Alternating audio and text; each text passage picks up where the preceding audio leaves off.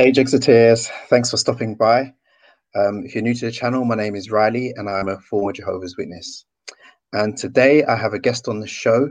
You may recognize him from his own YouTube channel, XJW Still Fading. He's kindly agreed to join me today for an interview. So, hi, how are you doing? I'm doing great. Thanks for having me. Oh, thank you for coming. So, I think the first thing I should probably ask you is why you're in disguise. Could you just tell Okay, us a little so bit about that? sure. So I am in disguise because I'm still a PMO, which is physically in, mentally out. I think my case is a little bit different from other people who are PMOs, though, as my family members know that I am no longer going to the meetings or going out in field service. They know my stance on the organization, and they know that I don't believe they're teaching anymore.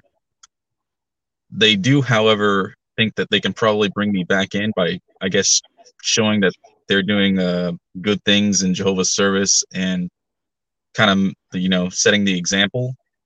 Um, Mm, and I don't want to give out my identity just yet, and kind of get completely out, go POMO, physically out, mentally out, because I don't think at this time it's probably beneficial for me financially or just mentally. I think that it might have I know for a fact it's going to have a big social impact. And I guess at this time, I'm not ready to lose the people that I have known for my whole life. So I'm kind of holding on to it.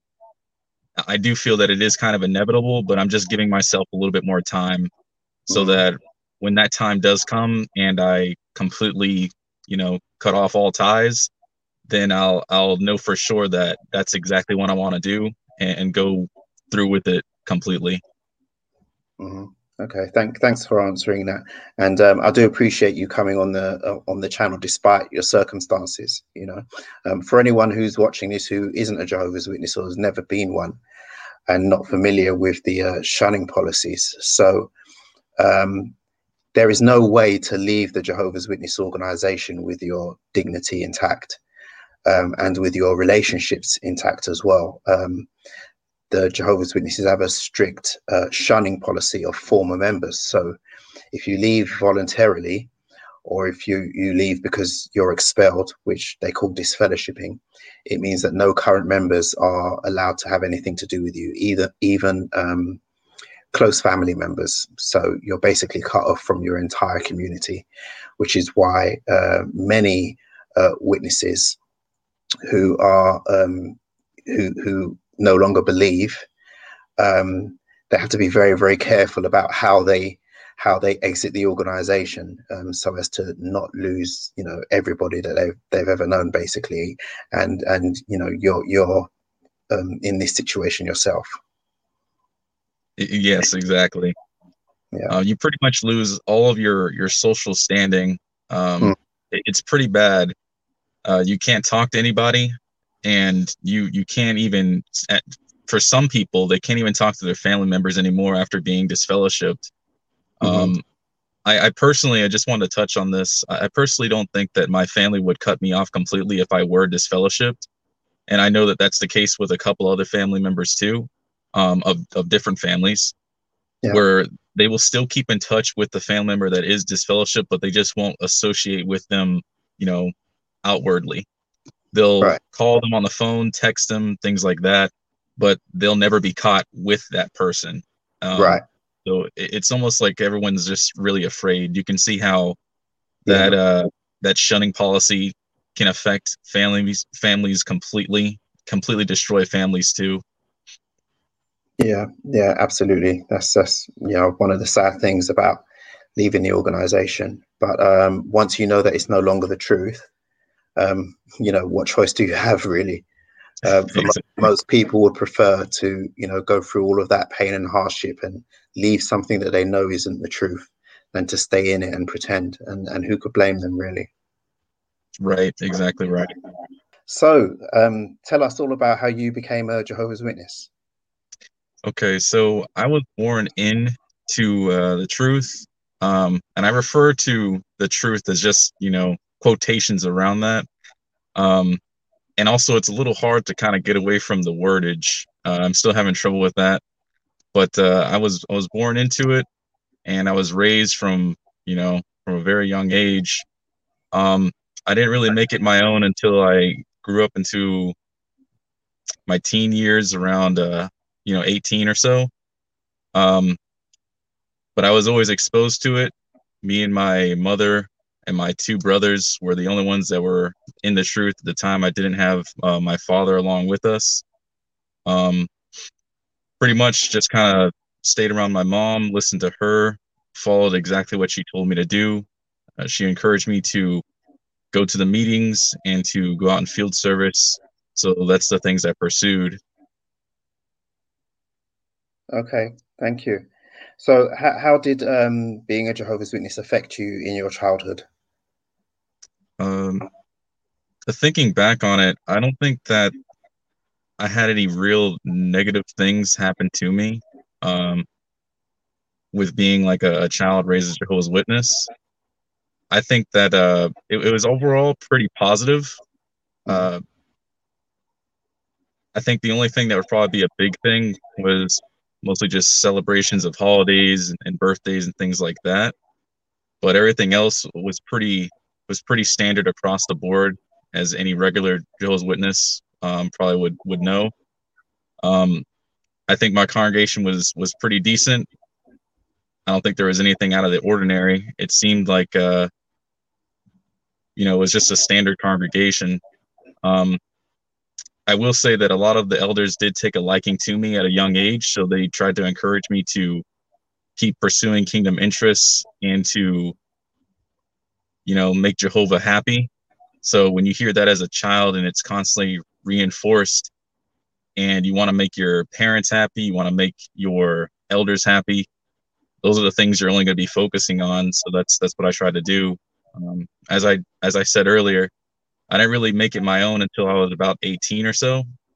But before then, I was still in the school. I was still giving Bible readings and things like that. But as I kind of grew up a little bit, I decided that I needed to maybe take it a little bit more seriously.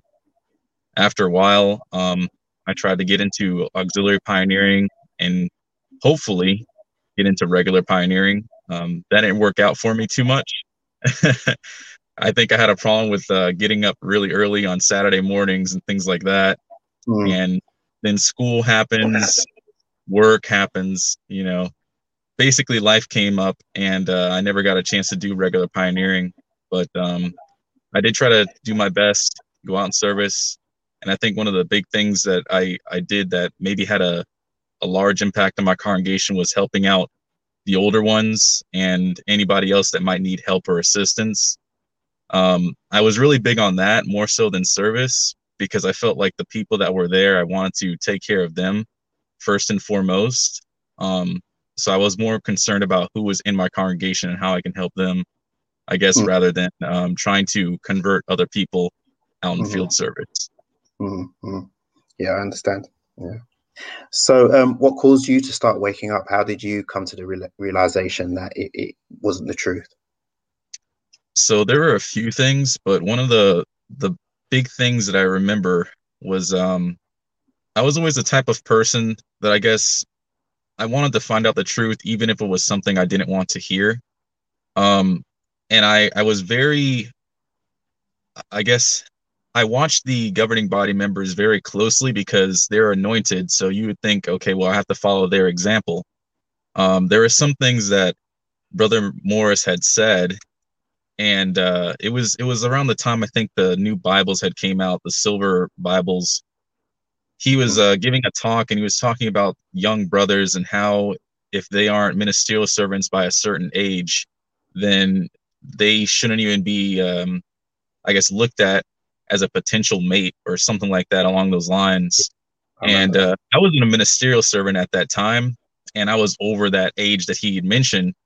But I remember sitting in the Kingdom Hall and thinking, "Wow, really? I mean, where does it say that in the Bible?" Mm, And at that moment, I was just like, "Well, that's just his own opinion."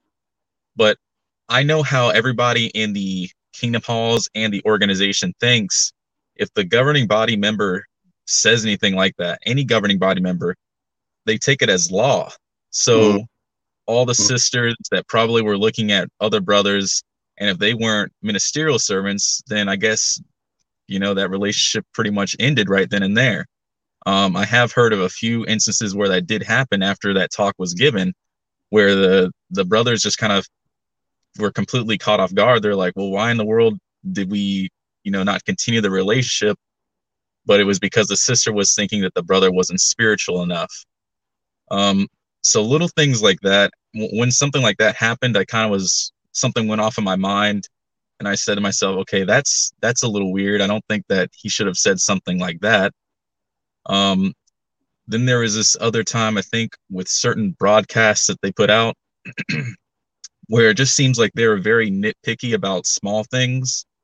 One instance was the dress and grooming, where I think the governing body members were talking about how we need to be very mindful of dress and grooming, and they tried to give an example of this young brother, and it showed a picture of the brother.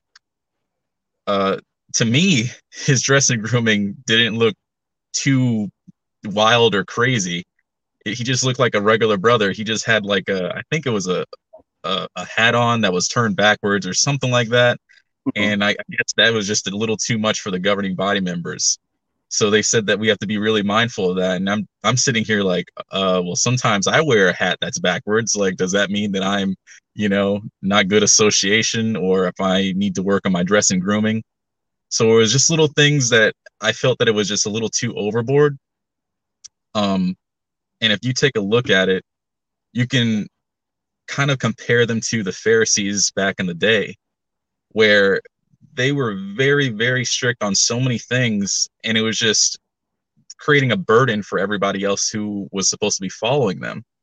And as I drew that comparison between the Pharisees and the governing body members, it just kind of became a little blatant, and I just couldn't take it anymore.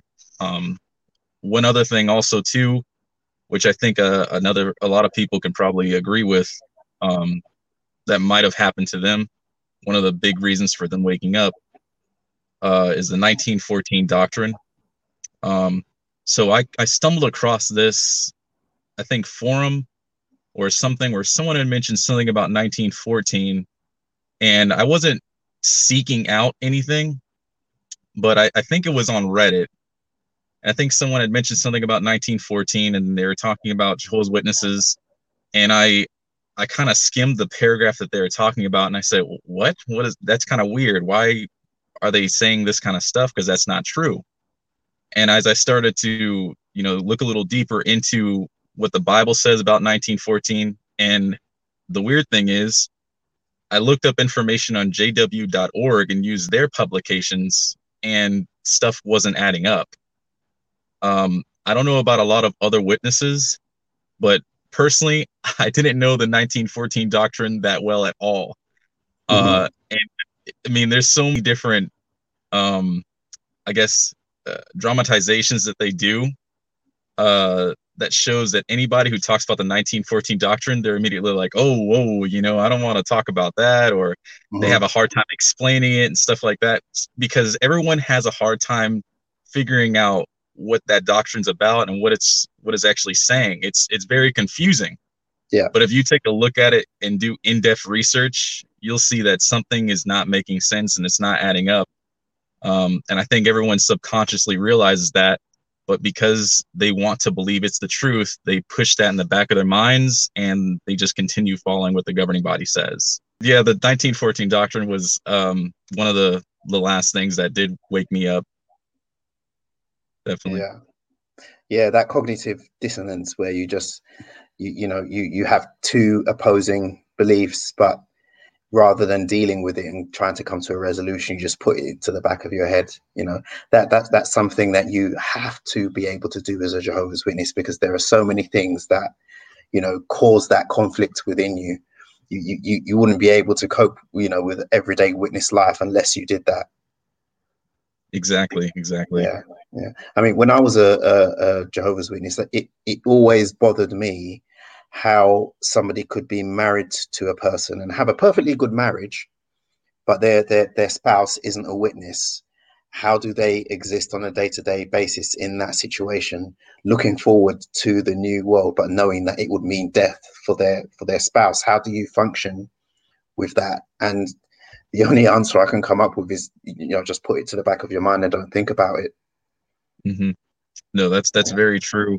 I mean, Yeah. like I mentioned before, my father wasn't a witness. One interesting thing is I never actually talked about with my mom how she kind of felt about, my father not being a witness and what might happen to him. Mm. Uh, I guess she's just always hoping that maybe one day he'll kind of turn around and become a witness. But I think a little, I probably threw a wrench in her plans because I told my father everything that I learned Mm-hmm. about what was going on behind the scenes. So my father now is on my side, and he agrees with everything I've said to him. I've showed him everything, and he's rooting for me. So it's good to have, I guess, somebody on my side that I know I can kind of talk to on a day-to-day basis Yeah. about what's going on with the organization, and they'll completely understand where I'm coming from. It was also great to be able to share it with somebody else and kind of bounce off ideas and see if what I'm looking at is actually true, or is it something that I was just hoping that it would be true just because I didn't want to be a Jehovah's Witness. Because I know that's another thing that witnesses will say, that you were looking for a reason to not become or not be a witness anymore. Well, Right. I didn't want to do that. So what I wanted to do was be objective about it, ask someone else who has absolutely no bone in the fight and see what they thought. And my dad looked it over. He looked at everything too along with me. And we both came to the conclusion that yes, something is wrong with the organization and they're not teaching complete truths. Right. So it'd be good to have that kind of exchange, and it's good to have somebody on my side. Mm-hmm. Mm-hmm. That's excellent. I mean, it always baffles me when witnesses say that. They say, "Oh, you just didn't want to be a witness, and oh, you wanted to live a sinful life. You wanted to celebrate Christmas. You wanted to have sex, or all of these things." But what they're failing to take into consideration is that it takes a lot to stop being a Jehovah's Witness. It's not It does. something that you can just do just like that. I mean, even if you're, disfellowshipped as I was, I mean, being a witness is a huge part of your life, and you lose so much by not being one anymore. And a lot of it hurts. So that's not something that somebody would choose to do frivolously for no good reason. So that line of reasoning never, it just doesn't make sense to me, and I'm baffled as to why anyone would say that. Hmm. No, I agree with you. I guess it's also a part of just cognitive dissonance because they can't believe that anybody would find something wrong with the organization. They'd Yeah, have to believe that everything in the organization is true. So if anything isn't true, it completely shatters their whole world. And yeah. now they have nothing to kind of fall back on. So it's better to just believe, no, that person who left is wrong completely and they just want to live a sinful life. It's Yeah, better to just think that way if you're a Jehovah's Witness. yeah, absolutely. So, of all the things that you discovered about the organization when you were doing your research, what was the most shocking thing to you? I think it had to do with Rutherford and how all of the information he pretty much had was just like a copy of all the other um, religions that came out before, where they were doing their research and found what they thought was true. He pretty much looked at what they wrote and then kind of copied it and made it his own.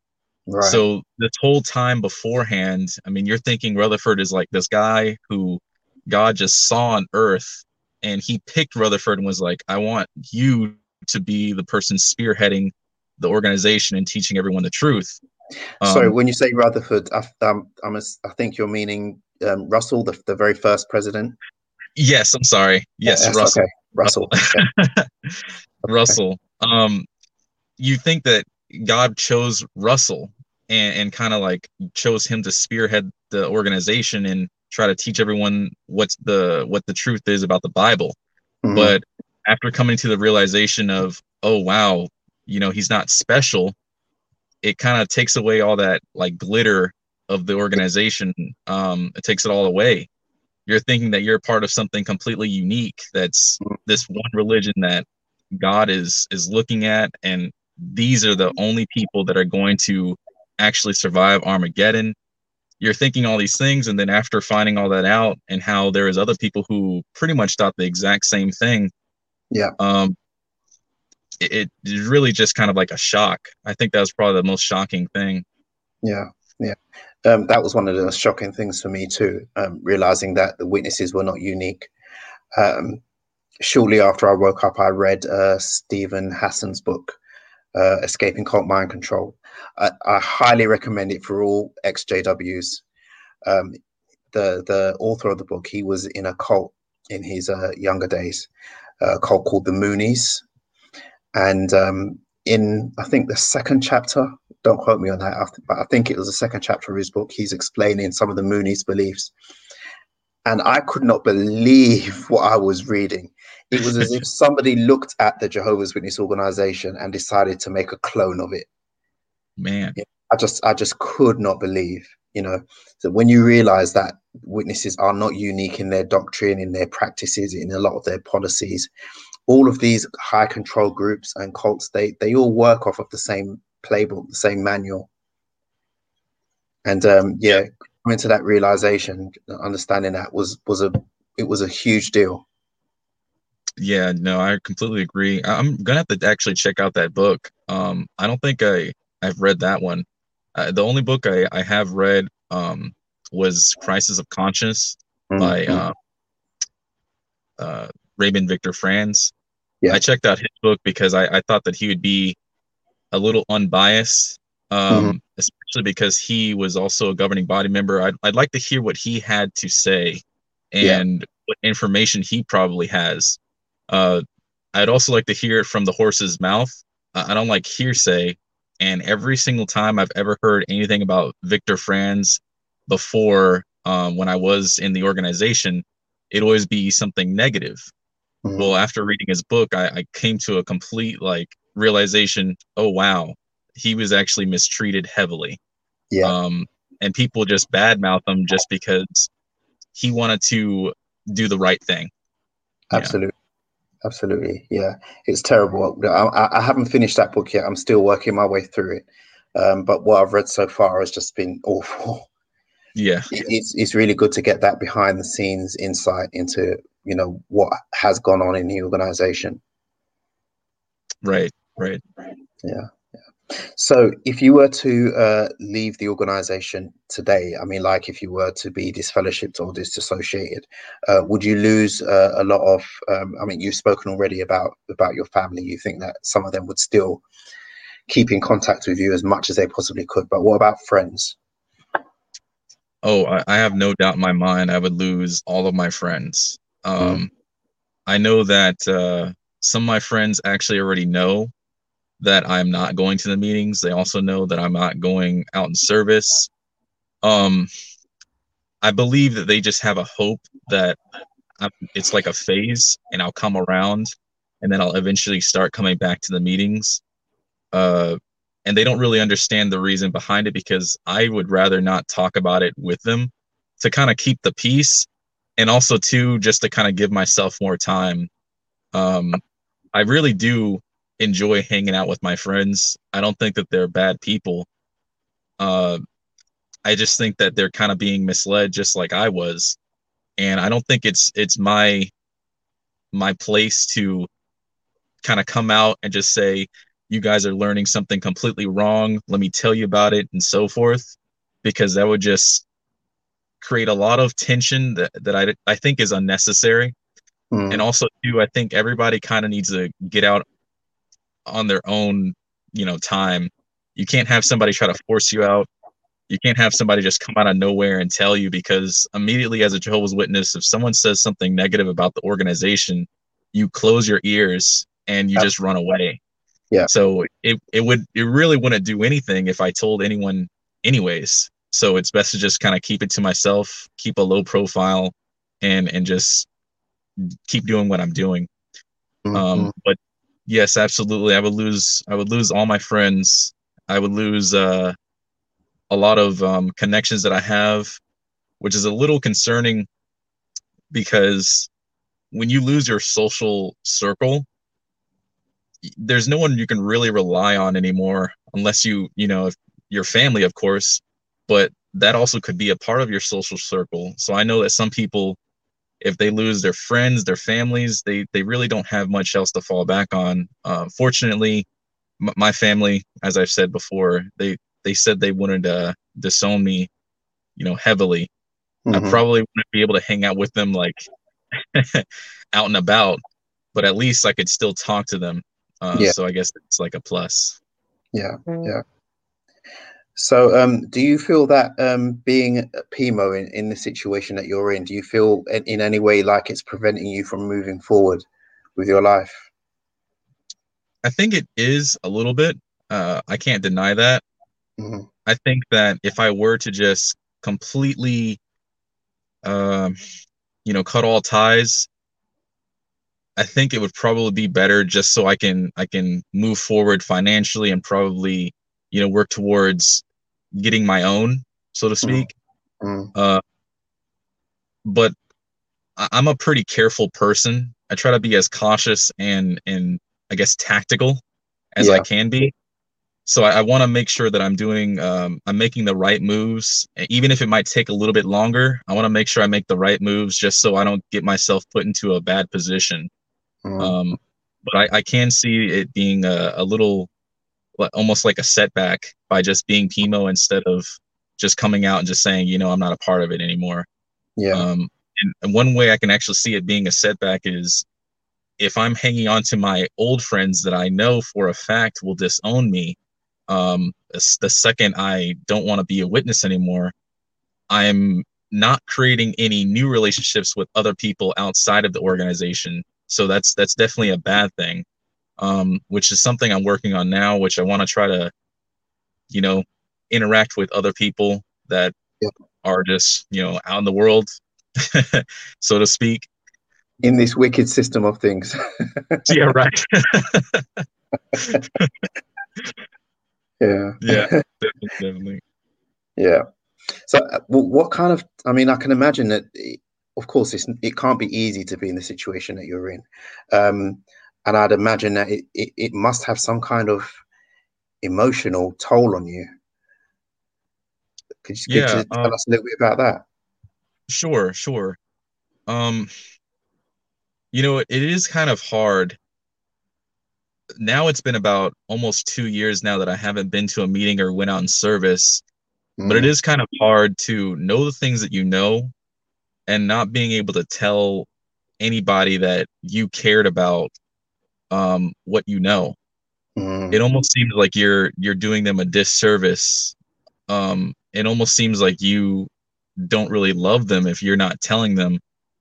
But just recently, something happened with me and my family members where my brother's having a pretty hard time, and he he has depression, and that can get pretty bad Mm. for times. At times, it can get pretty bad. And I know that the reason why he is still here with us today is because of the organization and the hope that he has for the future. So one emotional thing that definitely affects me is that it's hard to want to tell him what I know because I know that if he hears it, it probably would negatively affect him. Yeah. Um, and that's one problem that I have ran into. So it's best for me to just kind of not say much of anything. But yes, the organization for him is definitely the lifeline, and that is the reason why he is still with us today. So I think I personally would say that I'm glad that my brother is still here today with us, even if he is in the organization and is kind of stuck in there. And I'd rather just not say anything at all if that means my brother is alive today. Yeah. Yeah. I totally understand. Yeah. Um, I mean, I'm not quite in the same situation, but my mother is a devout, a devout Jehovah's Witness. I mean, we don't speak, but if we did, I don't know if I could have the heart to tell her what I know about the organization, because her heart and soul is in this, quote unquote religion. She eats, sleeps, breathes being a Jehovah's Witness. I mean, if Samuel Hurd himself was to visit her and say, look, this is just all a sham, she would be at the Kingdom Hall the very next day. It would make no difference whatsoever. So I often think about that. If we were still in contact, would I have the heart to tell her? And to be honest, I don't think I would. I mean, she's in the later stages of life now, so and being a witness gives her a lot of, it gives her comfort, it gives her a support network, it gives her a social circle. And for the few years that she has left, would I be willing to take all of that away? Right. Some people might, feel that that's okay, and that's fine for them. But personally, I don't think I'd have the heart to. No, I feel exactly the same. I know that my mom understands completely where I'm coming from. As I mentioned, I have two older brothers.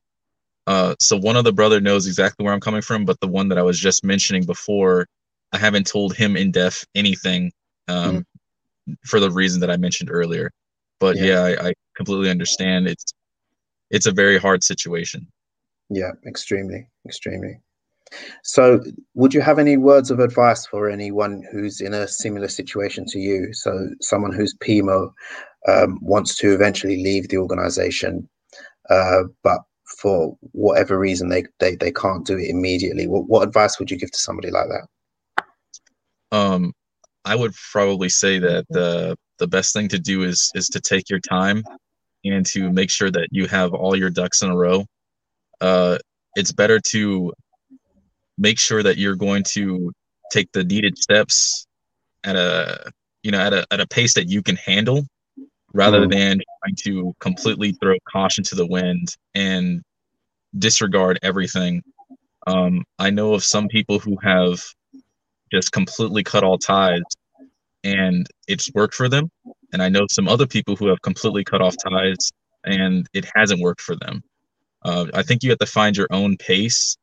mm, Uh, I recommend taking your time and just trying to make sure you have your own foundation first, have your own place, your own job, and your own means to kind of surviving. Because those things you're always going to need them, regardless of where you go. So if you don't have those, you're going to end up back in the same spot where you were before you had left. Especially if you're a young person and you're only around 18 years of age.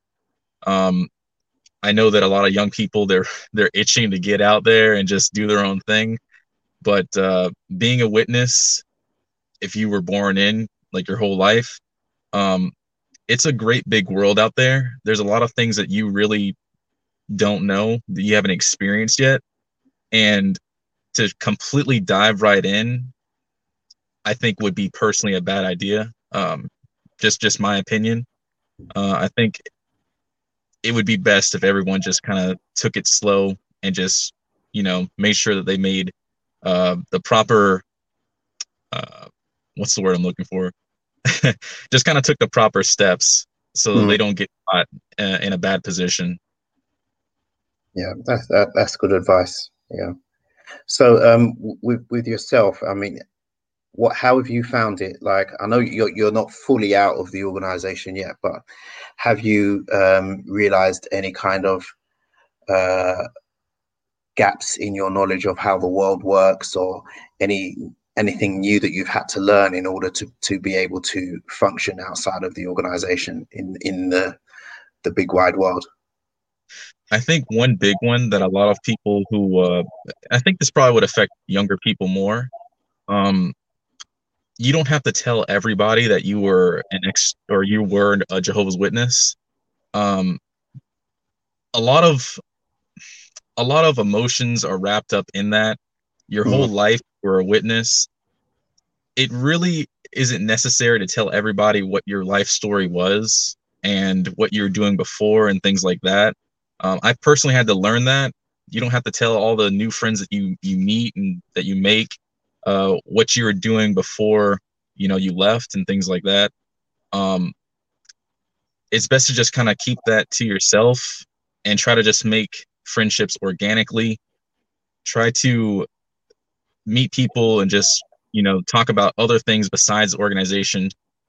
You already left the organization, so don't try to bring yourself back in by, I guess, keeping your mind about it the whole time. Try to get past it and just focus on the future instead of being so wrapped up and caught up in it, constantly talking about it.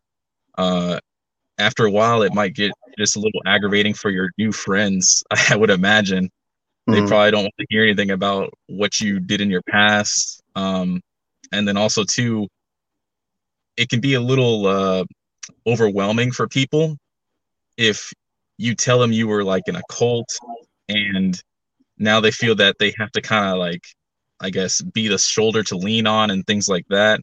I don't know if people would react well to that. So it's mm, probably best to not, go out and tell people that you were a Jehovah's Witness and you yeah, left, and so forth like that.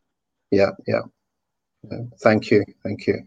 And what advice would you give to a PME, so someone who's physically in and mentally in, but they just have a few doubts about the organization and or its doctrine? What advice would you give to someone like that? Um, so my advice would be to do research, objective research. Try to look at the Bible and examine everything that's going on with the organization, and kind of compare it to what God would want, and ask yourself critical thinking questions.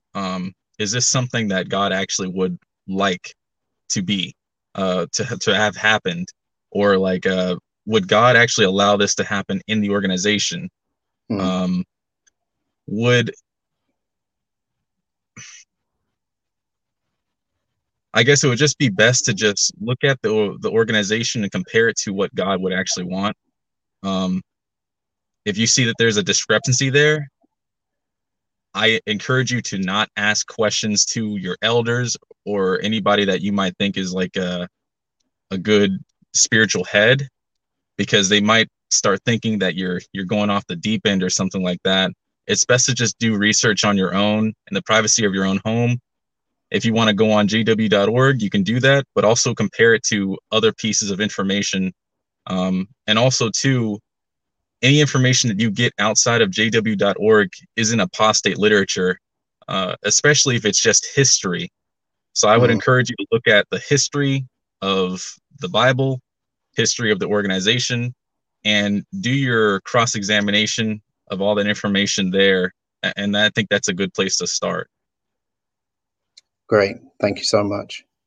So, thank you so much for joining me on the channel today. I'm really honored to have you on. Thank you for sharing your experience. And viewers, I'm going to leave a link in the description for XJW Still Fading. Please go over there and give the channel a like and a subscribe. And if you haven't already done so, please subscribe to Jexit 2020. Thanks again for watching, and I'll see you in the next one.